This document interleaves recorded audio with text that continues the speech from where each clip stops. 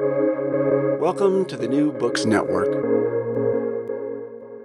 Hi, Dr. Mannion. Thank you very much for being with me here today and agreeing to be interviewed by the New Books Network.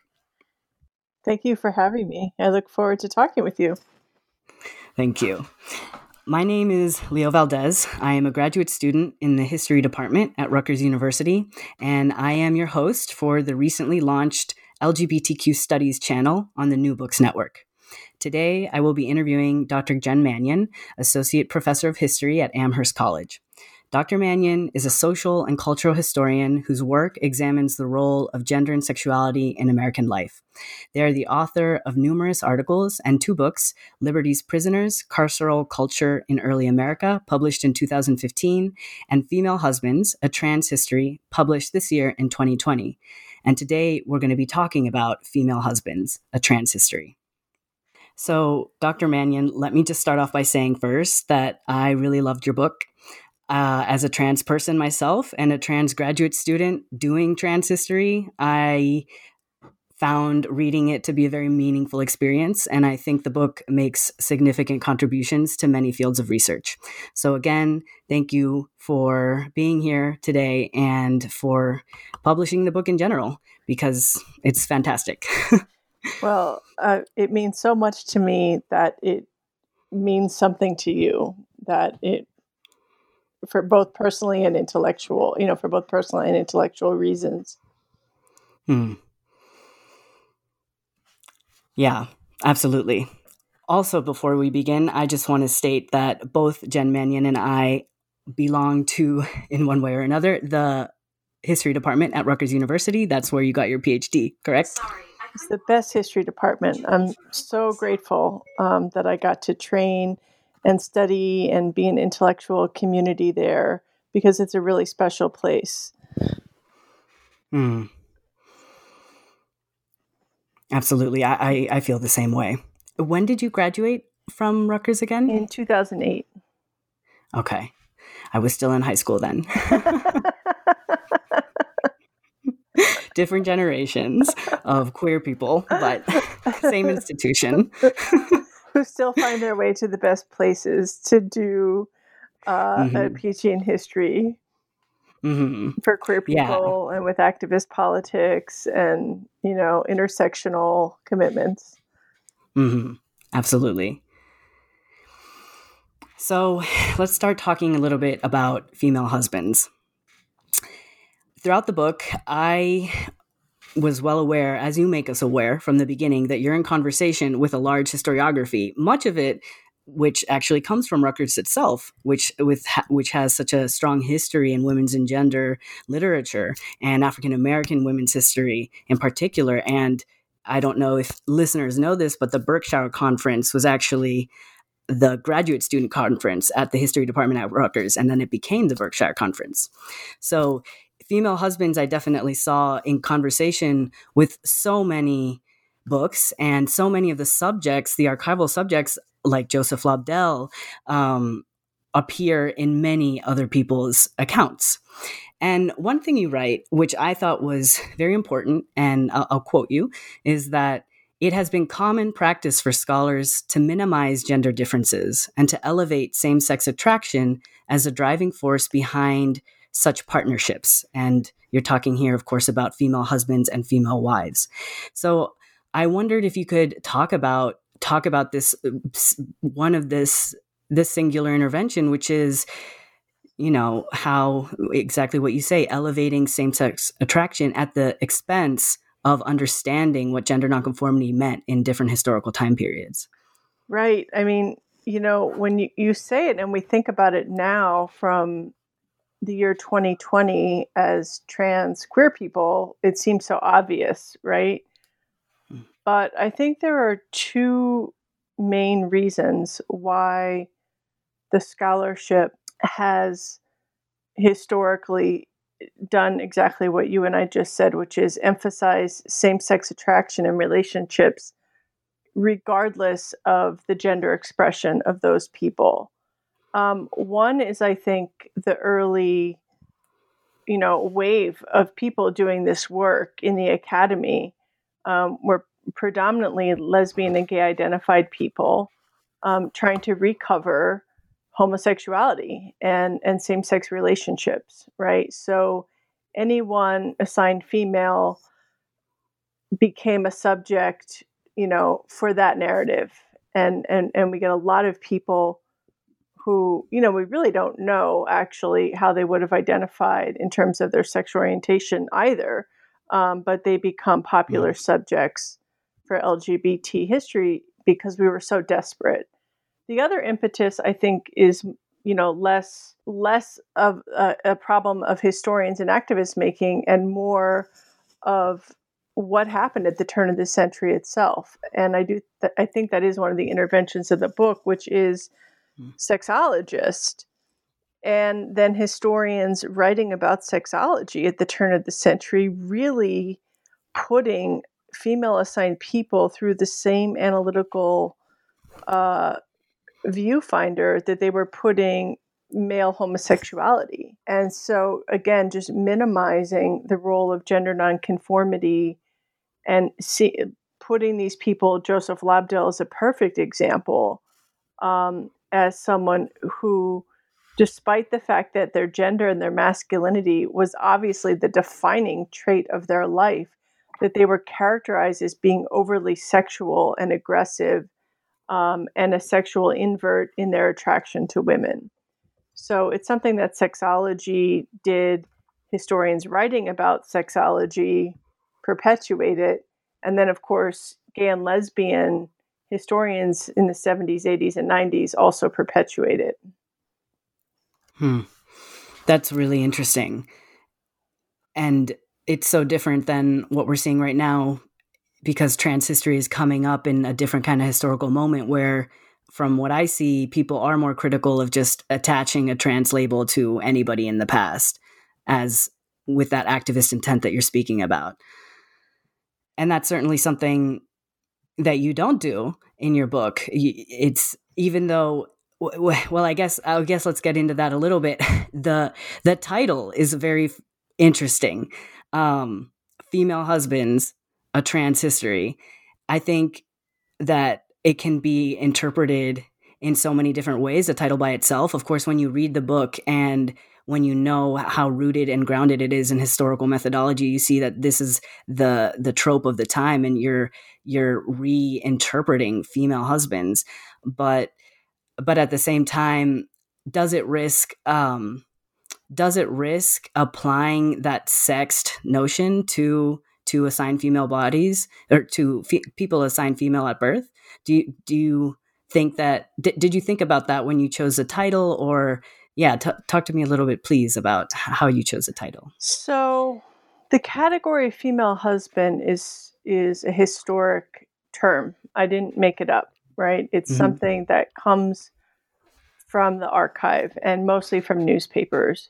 So that phrase itself was used throughout history for almost 200 years to describe people. And so part of what I think the next wave of trans history is about is, what we need to do to build like a really dynamic and robust way of understanding our complicated pasts, is to get real specific, right, about who and what we're talking about. So by just saying, I'm going to take this one category and getting real specific and just honing in on that and seeing what that meant to people across time and place, that I can sort of just give us it's like one taxonomy. It's a one part of a larger taxonomy of gender variance for the 18th and 19th century. So in that case, in that way, the book is very traditional in its adherence to rigorous historic method. At the same time, short of saying I'm talking about transgender people or putting that signifier or identifier onto these people, which I don't ever do, and I don't think is actually accurate, I am writing and thinking and researching within this tradition of trans studies and trans history. So the very language that we use, the questions that we're able to ask now, are really a result of the transgender, rights movement and community and transgender studies of the last 20 to 30 years that have gotten us to this place. So it was very important for me to signal that the book is part of that intellectual tradition. Mm-hmm. Mm-hmm. That makes a lot of sense in terms of not applying transgender to the subjects that you don't do throughout the book, but the phrase transing gender or people who transgender is used throughout the entire book, which is an intervention of transgender studies and transgender activism in the more contemporary period.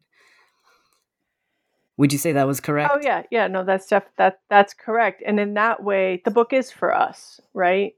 And it's meant to be legible to people in the trans community who use who use this kind of language to understand it. And so I think it walks a fine line. There's definitely some tension there, in terms of balancing and negotiating, rigorous historic method that's so resistant to anachronistic categories, but also saying that, listen, history is for the living, and we deserve actually to have a more nuanced, updated understanding of an engagement with people who lived in the past, and we can use our own language and our own way of understanding the world to try to make sense of the past. Absolutely. All history is history of the present. Yes. In some ways. Yes. On that note, I think the reference to tension in the way we do trans history and with the need for trans history in the present moment and why we need trans history. I'm curious about the production of Female Husband because it was published in 2020, which is only 5 years after you published your first book. And it's also coming out on the wave of several books on trans history in between 2015 and 2020. Claire Sears published Arresting Dress, Cross-Dressing Law and Fascination in San Francisco in 2015. And then C. Riley Snorton, Black on Both Sides, A Racial History of Trans Identity in 2017. And Emily Skidmore, True Sex, The Lives of Trans Men at the Turn of the 20th Century in 2017 as well. And then, of course, Histories of the Transgender Child by Jill Peterson in 2018. So there's this huge cohort. And before Arresting Dress, I believe that it was only Susan Stryker's Transgender History in 2008. And then before that, Joanne Meyerowitz's How Sex Changed. I'm very rooted in trans history, as you can tell. So I have all these dates very memorized and in my head because it's really only a handful, But so I'm so curious to know who you were most influenced by and how you were influenced by this moment in these past 5-10 years of so much scholarship on trans history. Well, it's funny because, all of the books you listed are also such different books from each other. And I think that is exciting and just shows the tremendous range, and just the interdisciplinary potential for trans histories. I believe, Claire Sears is a historical sociologist, right? So I think that book, Arresting Dress, is the first major monograph to operationalize transing as a verb in a really productive way, right? So even though that was kind of coined in, numerous articles by Susan Stryker and Paisley Carraw and others earlier, it comes to life as a historic analytic in Claire Sears' book, and then, of course, also in C. Riley Snorton's book. And C. Riley Snorton is an interdisciplinary scholar with their training in communication studies. So I think the first thing that I think about when I think about this cluster of books is a lot of people writing trans history have interdisciplinary training, not in history. And how has that shaped the methodology and the questions asked, but I would say, so both of those books, definitely influenced female husbands as well as Emily Skidmore. I mean, so Emily Skidmore's book is probably the most traditional history book. And we have, we probably a couple people appear in both of our books. And I think part of what distinguishes Emily Skidmore's book from the other two is that she claims, that her subjects are trans men, right? And so she kind of offers us language that's more fixed and translatable to the present in terms of identifying her subjects as trans men. And so I think for people researching, for grad students working in this field right now, actually, there's some great ways that our books kind of complement each other, but then also like bump up against each other, for you to think about your own methodological investments and terminology as you grapple with your own archive.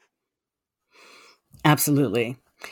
Because what I think is that each one of those methodological interventions make important political interventions in terms of where trans lives are in the current moment. So, absolutely. And I didn't mean to skip the transgender child, which is just so robust. I mean, the archive that Jules has put together to help us contextualize the real importance and real central role of children and young people in early sexology and early work in the gender clinic at Johns Hopkins and elsewhere is just a tremendous contribution to our understanding of questions that are really prominent and really contentious right now, especially in the UK, right? And so I see their work as really offering us, the longue durée view of, the role of children in childhood and transing gender in a really important way, both intellectually and politically. Mm-hmm. Absolutely. I completely agree. And going back to what you said earlier about how each one of these books is doing something different, that is definitely true. And that's the reality of a field that's so new and that is really taking off, that there's so much room to explore, so many different ways that you can think about trans history and interpret gender variant people from the past. And so I do have a question about this concerning specifically your choice of pronouns usage, because in terms of the two books that are the closest to yours methodologically, I think is Claire Sears' Arresting Dress and Emily Skidmore. And all three of you use different pronouns. Claire Sears uses he, she, and they, depending on the way that they read historical evidence. For example, if someone in the conclusion, someone was arrested 25 times and they state, I will never stop wearing men's clothes, no matter how many times you arrest me. And so Claire Sears uses he pronouns for them. And Emily Skidmore, as you mentioned, only uses he, or mostly uses he, I believe. Mm-hmm. And then you only use they. And to quote you again, you say that embracing he pronouns would stabilize manhood in a way that does not capture the experience of all female husbands across their lifespan, as several embraced a non-binary gender. Can you talk a little bit more about this, please? So that's definitely true, and that was one of the driving forces that several of the people who are identified as female husbands kind of moved between gender and moved around gender over the course of their life, and seemingly voluntarily, right? So obviously some people, when they're living as men and they're identifying as being assigned female, they get forced into presenting as women, right? So I'm not really talking about them because we know that was not really their choice. But there's another group of people who seem to move back and forth between gender expressions of male and female, depending on the broader circumstances of their lives. And so in those cases, it not only did it just not seem accurate or true to the lives they lived, but it would anyway. So that was like one reason for saying using they just creates expansive possibility. It doesn't claim a gender, even though now they is for some people a gendered category, right? It's not just a gender neutral; it is a gender, and for non-binary people, for example.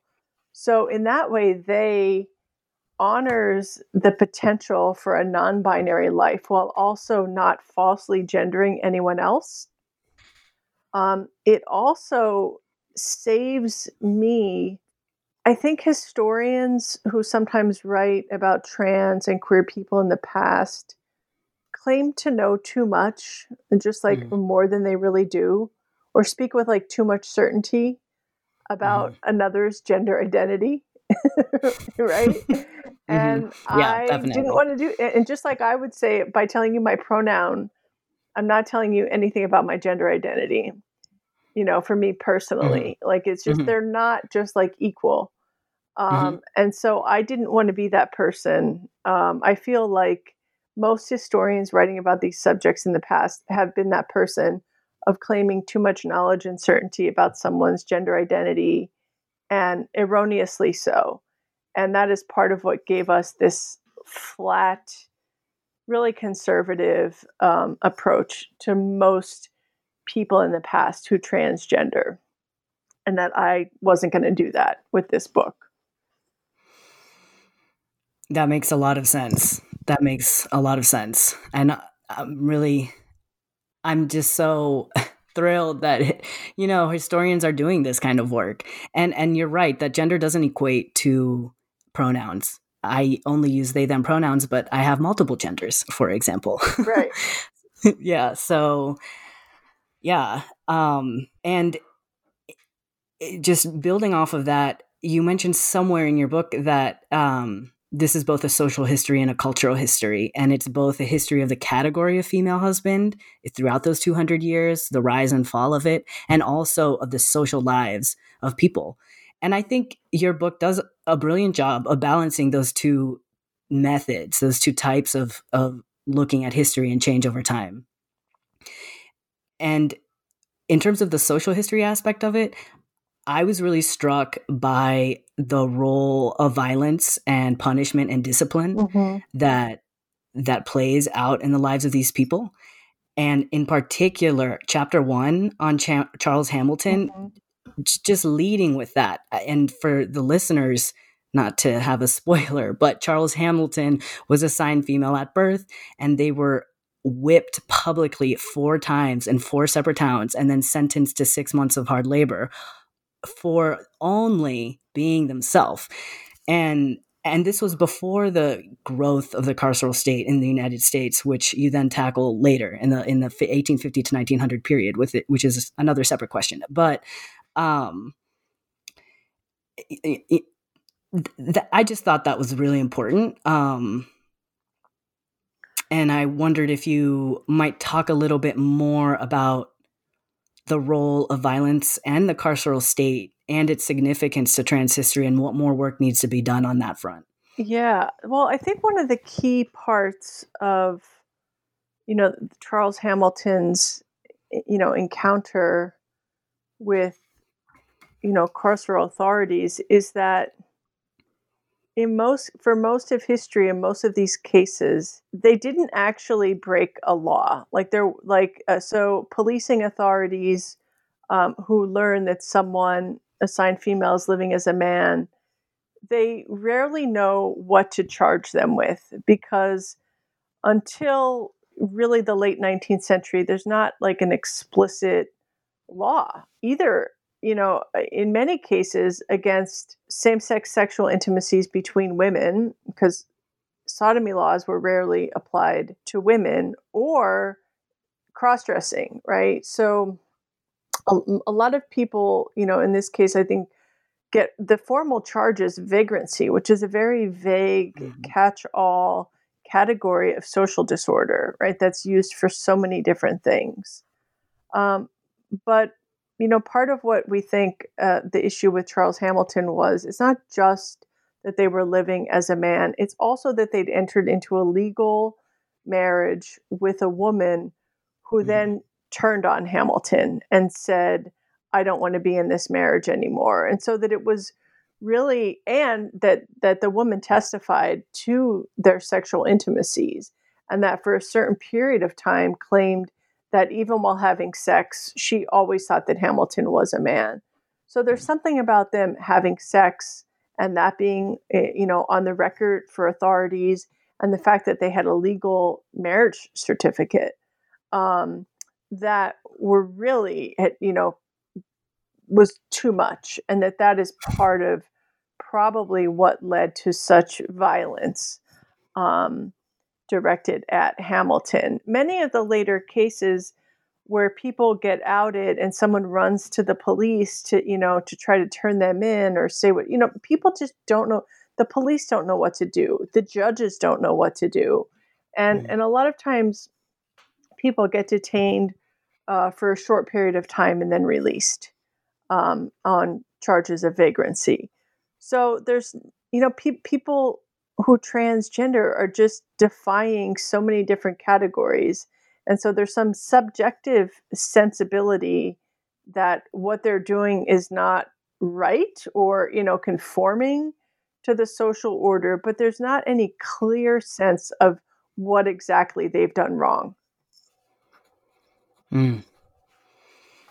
Yeah, that makes a lot of sense. It reminds me of the female sailors who were single and who sometimes were heralded in the press, unlike Charles Hamilton, who was not.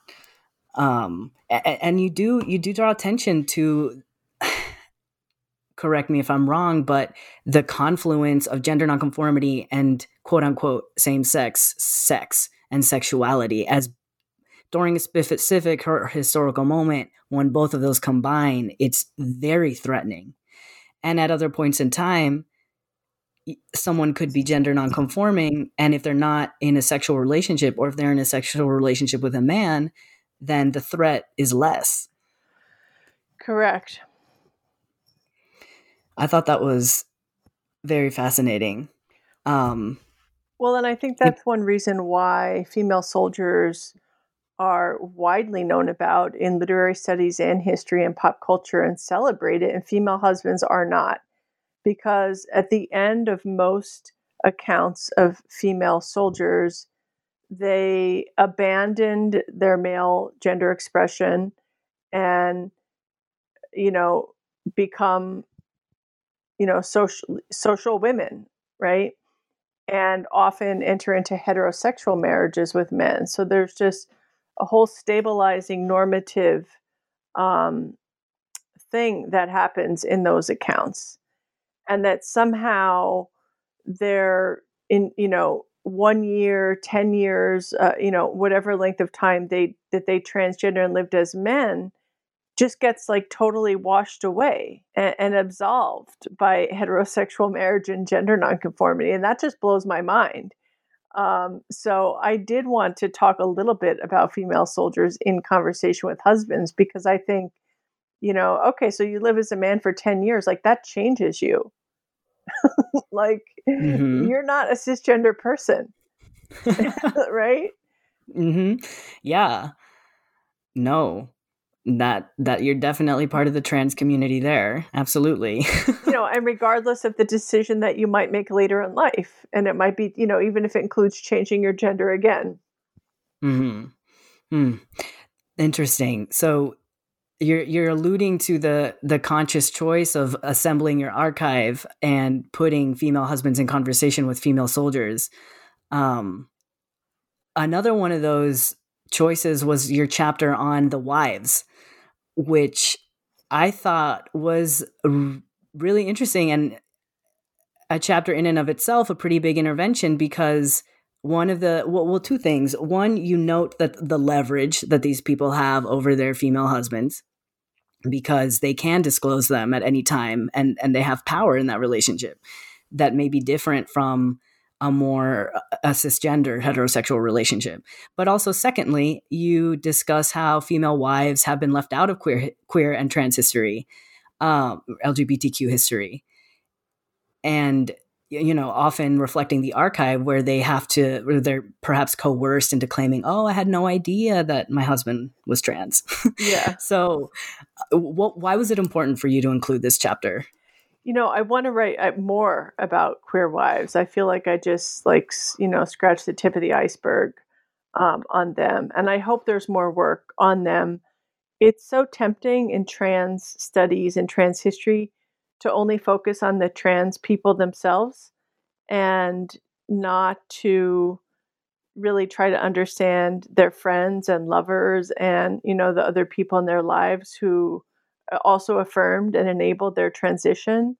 And so I think that's one of, the reasons why I try to spend more time thinking about the significance of queer wives.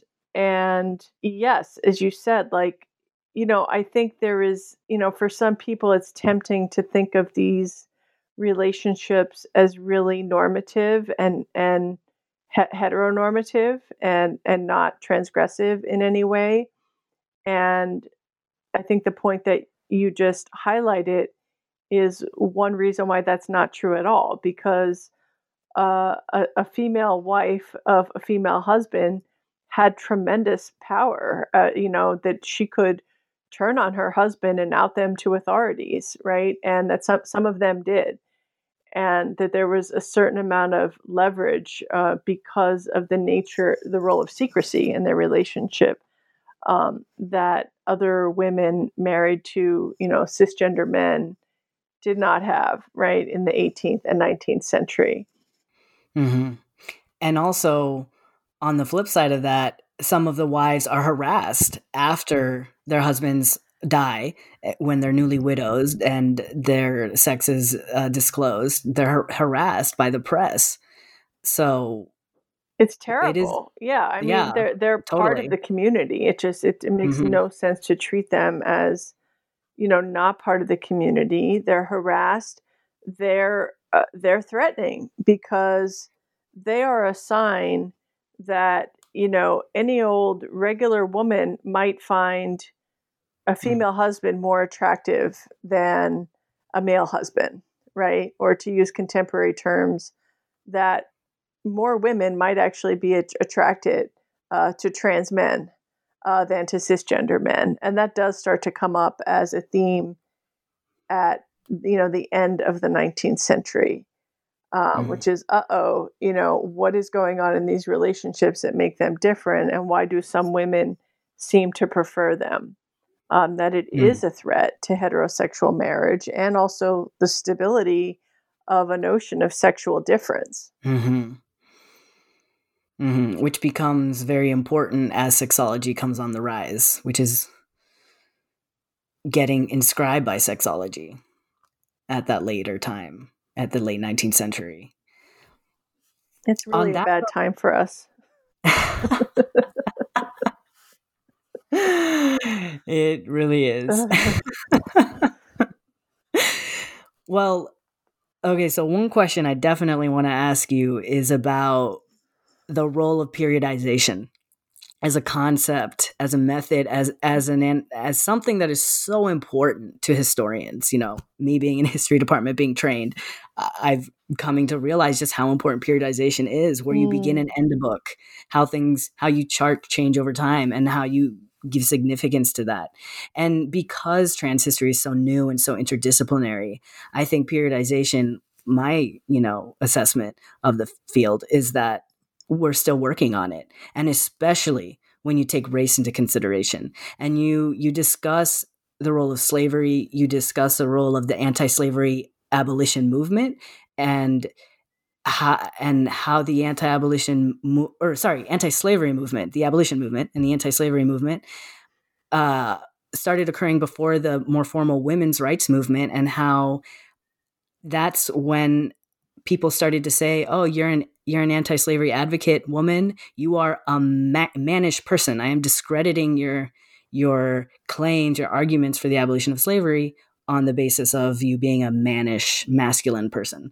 So I guess there were two questions wrapped in there that we can take separately, but that I think are both important: the role of race and also the role of periodization. Yeah, well, I think that example is so important, and it's another sign, I think, that those of us doing trans history need to not focus myopically only on trans subjects, but that there are larger discourses around gender, in which that are shaping the possibilities and constraints on trans people and on everyone, right?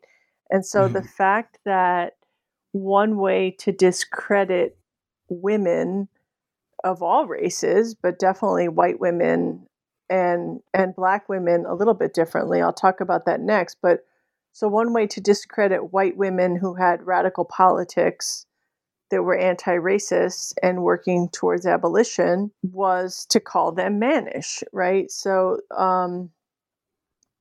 and you know, a tremendous body of images and writing in the early 19th century, these caricatures of mannish women and masculine women, as a way to belittle and undermine their intellectual and political claims. So, we have to think about trans people and in relationship to that, right? Because that's the world in which they're living. C. Riley Norton, more powerfully and successfully than anyone, has really illustrated this, like, especially I think the parts, his work on the mid 19th century, especially around slavery and the way that one way that racism worked was this idea that around the fungibility of gender, so that Black women were never fully granted or entitled to the rights and respects of womanhood, and that Black men were never fully respected or entitled to the rights and responsibilities of manhood, and that's like the fundamental way that racialized gender norms were very particular in the 19th century for African Americans. And so the starting ending point in the whole conversation around transing is distinct because of the way that racial slavery shaped what was possible. And it's like a real caution, of course, for trans studies from falling back on, white trans experiences as in any way being like a neutral or a universal experience.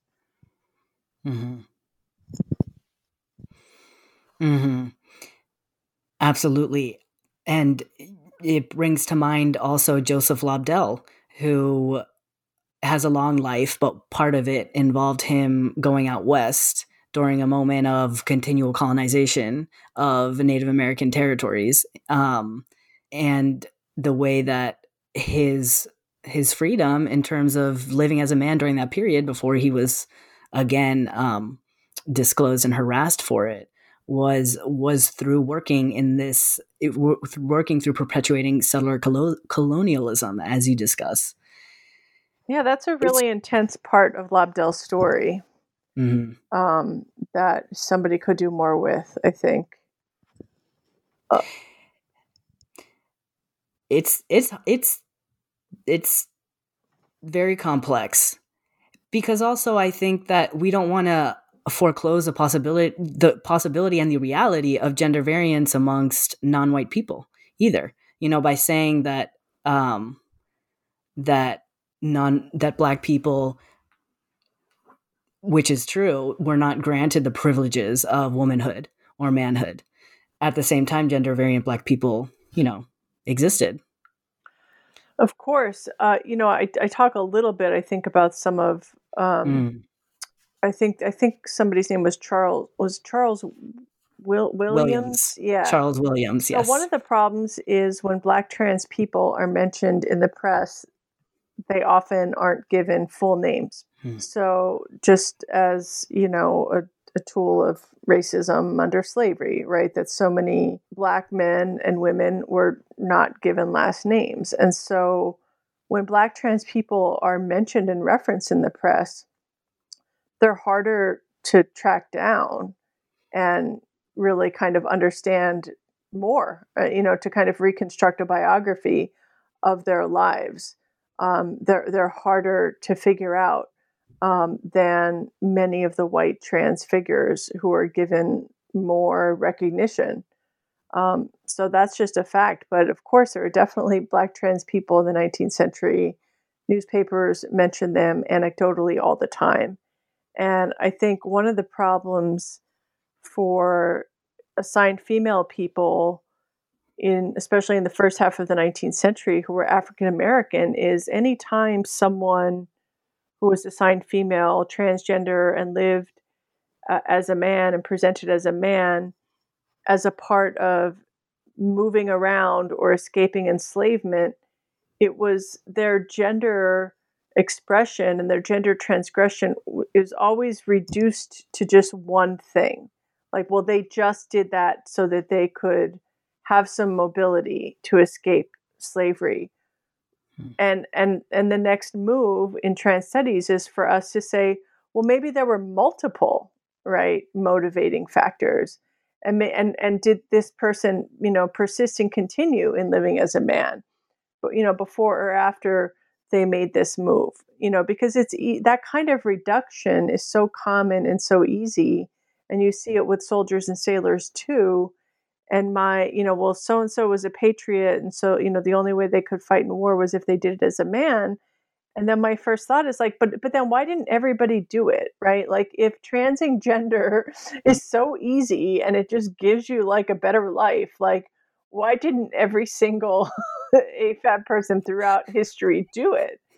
Right. Like it's Absolutely. just That's always been my question too. Like that assumption really doesn't make much sense that the motivating factor to be trans is because you want to make more money as a man or have more mobility for everyone, right? That assumption holds true always and all times.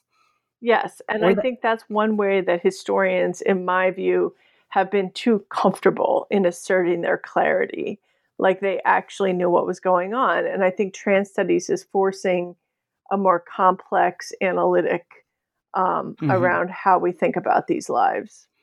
Absolutely. Absolutely. And the conversation is making me think too about your point earlier that trans history has to think about, not have a myopic focus on trans people, but also the larger context, because gender variance is always in conversation with gender normativity. Exactly. Otherwise it wouldn't be gender variance. Yes. And just because I thought it was an important chapter and moment just for listeners, is that I loved how you put yourself in conversation with Talitha LaFloria's book, Chained in Silence, who writes about incarcerated Black women in the post-emancipation period in the South. And in your discussion of Charles Williams, who was a assigned female at birth person African American who lived and worked as a sailor, and then his assigned sex was disclosed and he was incarcerated. And there's a difference there between northern and southern prisons, and the violence that goes on in both spaces, but in different ways about gender. I don't know if you have anything more to say about that. But I thought it was really important that you put yourself in conversation with Chained in Silence. Yeah, I mean, I think in the North, there, again, especially in that time, there's just still a rigid binary rooted in whiteness about men's work and women's work, and that prisons are organized along those lines. And what Talitha LaFloria shows us in the South is that is not true at all. And that Black people, including Black women and Black people assigned female at birth, are treated brutally and expected to engage in, very burdensome and dangerous forms of manual labor.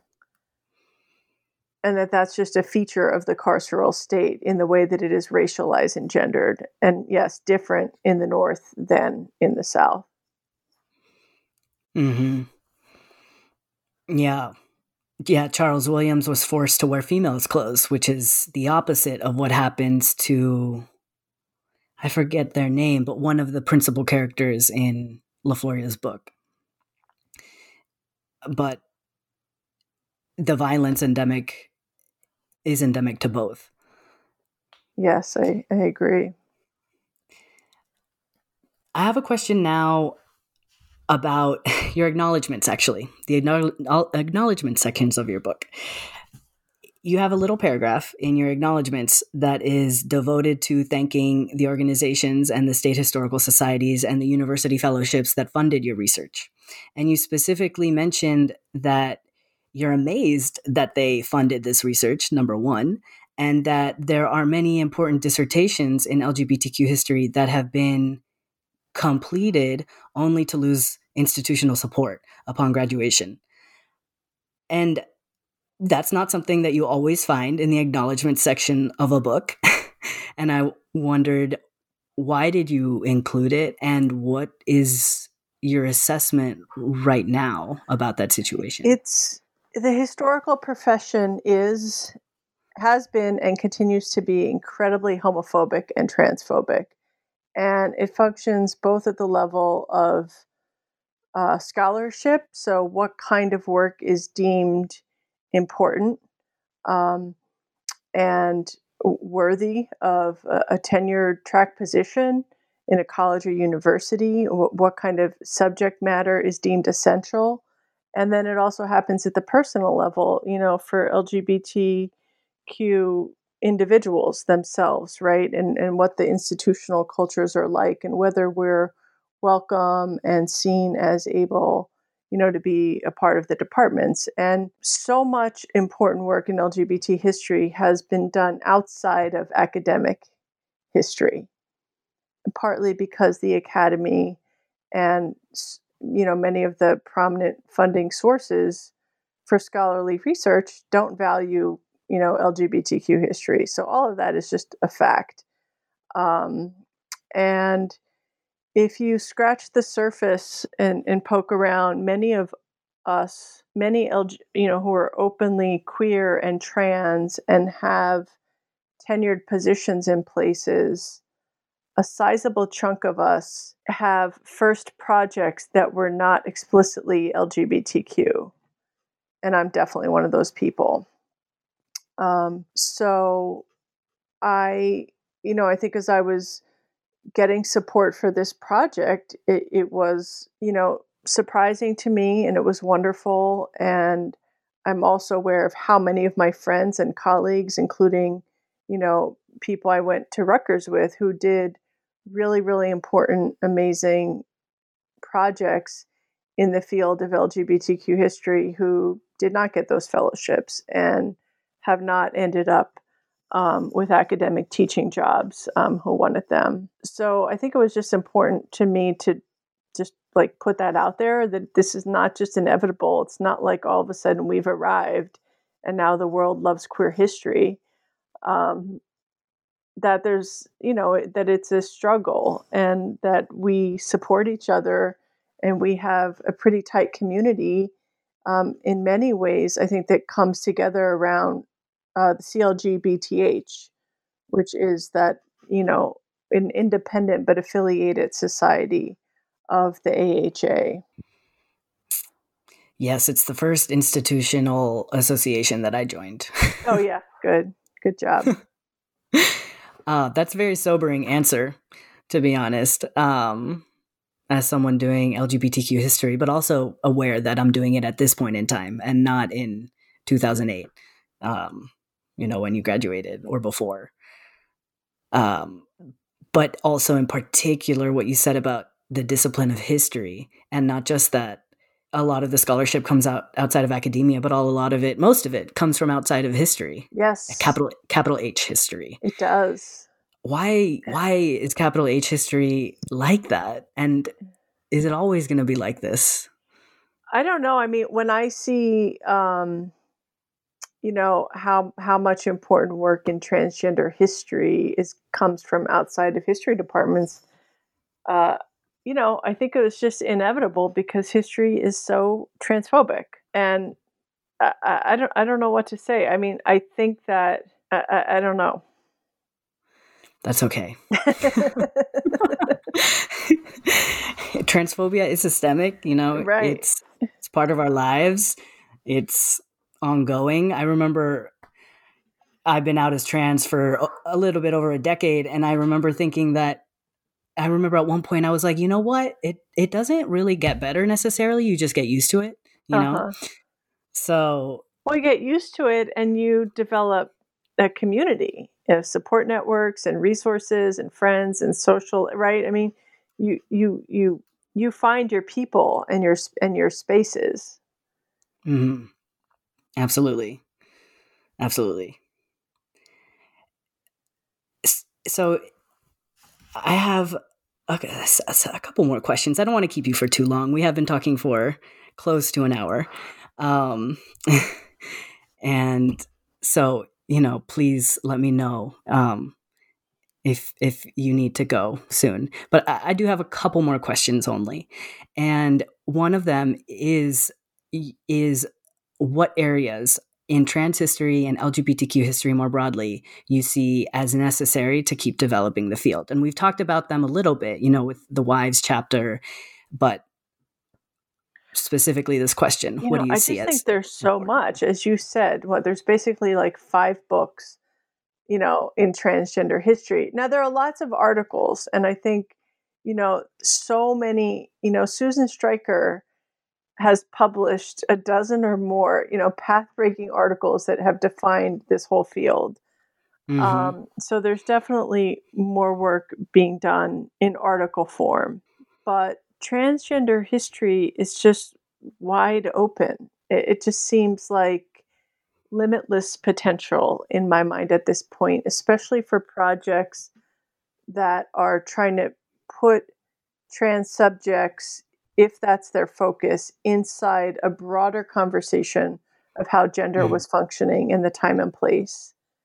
I think the other key intervention, that people are talking about, and I think, Jules Gill Peterson is one of the people, among others. Emily Skidmore actually has a great essay on this too, um, about trans history's whiteness problem, Mm-hmm. and people really taking seriously, as you will in your project, the experiences of Black and Brown and Indigenous and Asian trans people, and that's a whole world of trans experience and history that is just dramatically under researched right now, Mm-hmm.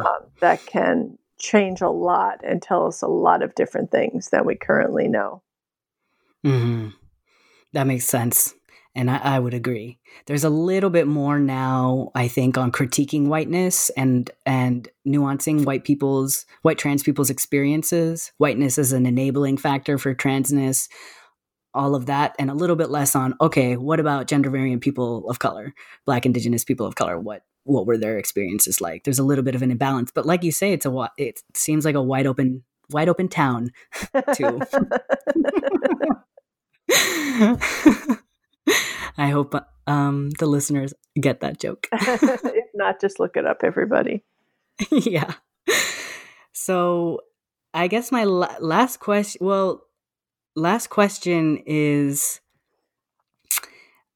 were there? I want to end on a positive high note.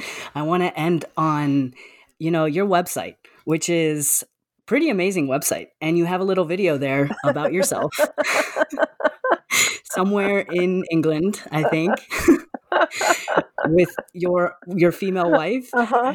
if I may call her that, and with the going to the different places. I've seen it a couple of times. You go to the different places to tell me about that video. And everybody, you should all go check out Jen Mannion website.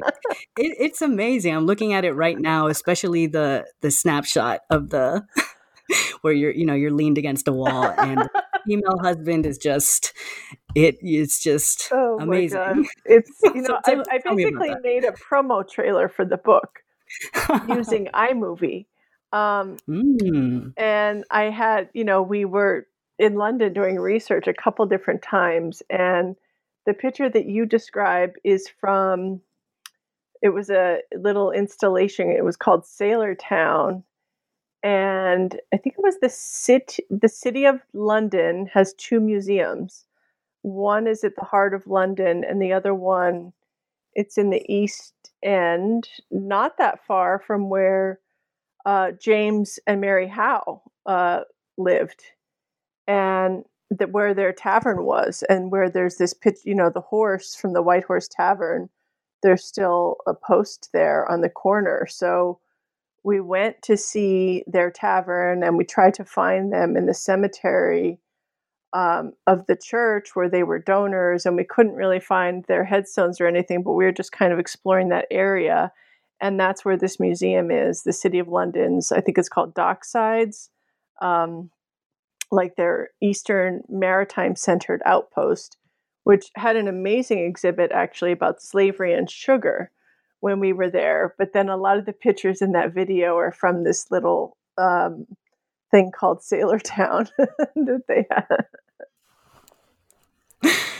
I think it's so great. It's very 2020 making a video promo for your book.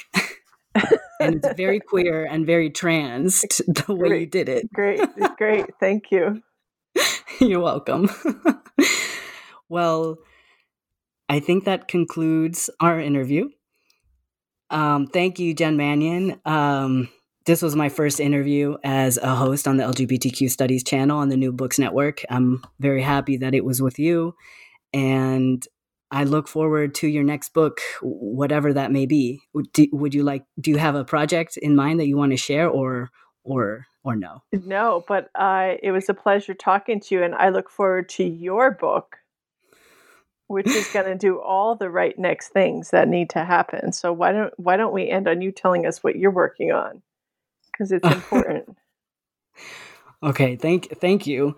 Well, my work, my fields in my department are African American history is my major field, Latinx history and LGBTQ history are my minor fields, and I'm focusing on. I love social history. I love old school social historians, even though, updates have been made to the social history methodology. I love old school social historians so much from the 1970s and 1980s. But I'm basically a social history of the transgender movement that centers Black and or Latinx people. So I'm looking at the role that criminalization plays in forming transgender identity subjects, but also politics. I think a lot about the interventions that Robin Kelly made in the 1990s about thinking about politics with a small p in African American history and before the civil rights movement, or the kinds of small acts of resistance, like speaking really loudly in segregated trains and complaining about it in the presence of white people, as an act of resistance, for example. That's from his article, We Are Not What We've Seen. So I think a lot about what trans politics becomes in the 20th century and what the roots of those are. And so my work sits in the interventions or in the intersections of race and gender variance. So that's what I'm looking at. I think I draw a lot on oral histories, luckily, because I'm a 20th century historian. And yeah, that's what I hope to do, something in the future. I'm not quite yet a candidate, so I haven't quite proposed my prospectus yet, but those are the questions that interest me. Well, it's very, very exciting and important work. Thank you. I appreciate it. And I really appreciate you being here with me today and for writing your amazing book. I mean, let me just reiterate that it's just a very, very important intervention. You're an interlocutor of mine, and just, breaking down those basic assumptions that sexuality isn't everything in LGBTQ history, that gender is a lot and gender nonconformity is actually a lot. And actually sometimes the entrance point to queerness is gender nonconformity, either through criminality, through the law, or, through other ways. So yes, I'll take your book with me forward, and thank you again. I had a very lovely time with you today. I did as well. Nice talking with you.